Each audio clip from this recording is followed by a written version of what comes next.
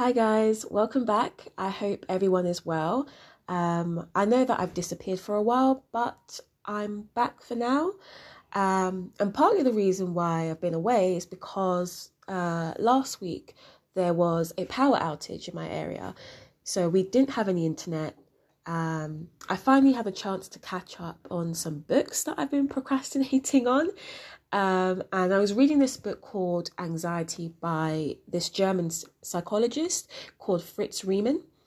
And he created this typology of personalities, how each personality type can be vulnerable to a certain type of anxiety.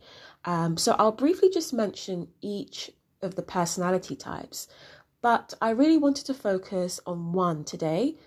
So the first pair is the schizoid and the depressive.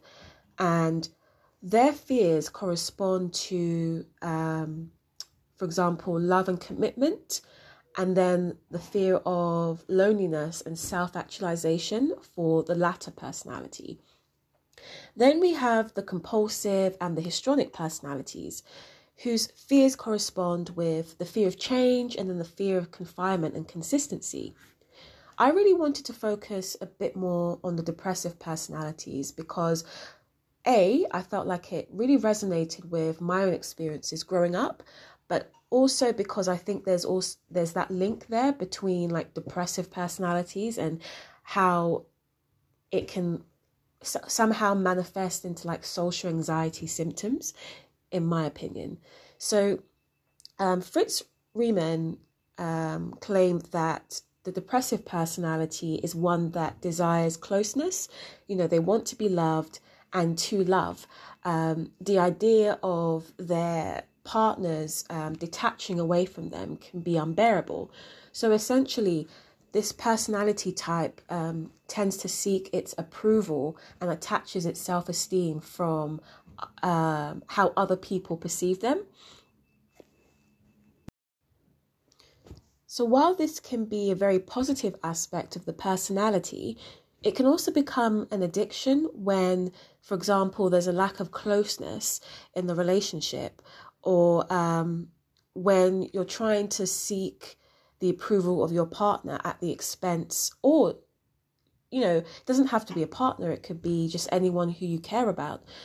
So you're going out of your way to seek the approval of someone who you really admire, but then you're doing so at the expense of yourself. So there's that level of self-betrayal that's going on. That's when it becomes an issue with this personality type. Another feature of this personality type is their inability to assert themselves. They tend to have a fear of offending people, or should I say the same people that they depend on to give them the level of closeness that they are aspiring to achieve. Also with these personalities is that they tend to get into the habit of living for others rather than for themselves, and they lose sight of what it is that they want. And of course, there's so much more to this personality type. I'm just giving you a general summary. I would recommend reading the book or just listening to it via, an audiobook, because it's very detailed and also a really interesting read. However, the aspects of this personality type that I think share its similarities to social anxiety is kind of the fear of judgment, which is at the heart of the depressive personality and also social anxiety. There's that feeling of you're almost out of touch with yourself because you're living your life for the acceptance of others.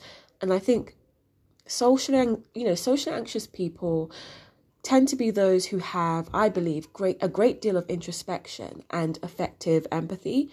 The ability to be so in touch with, other people's needs and wants, which I think in a way makes us great partners and friends and just all round good people. However, I believe that it works against us as the things that we should be giving ourselves, we don't necessarily do. And just back to the topic of the depressive personality, there's that lack of sense of self and ego.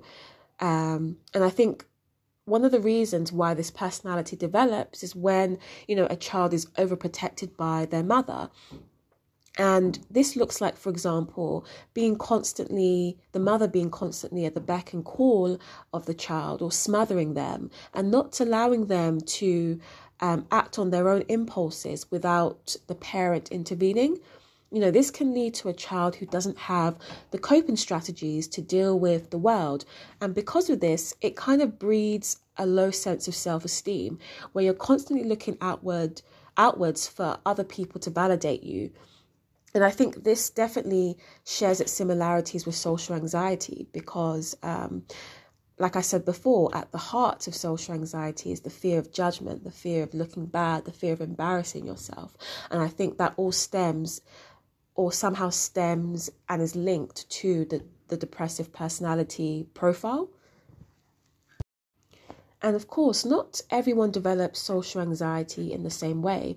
And also the environmental issues that's led someone to be socially anxious will be very different. However, I think for some people who experience social anxiety may be able to relate to this type of parenting style, where, your parent or your parents have been very overprotective of you. And in a way that can lead to a subconscious programming where you believe that your parents don't believe in your ability to handle the challenges of life. And I think you end up internalizing that message growing up and going out into the world, because you as the socially anxious person start to feel that you don't belong in this world, or you don't fit in, or you can't survive, or you can't make it. And I think it's very interesting how those internal messages come from like parenting styles.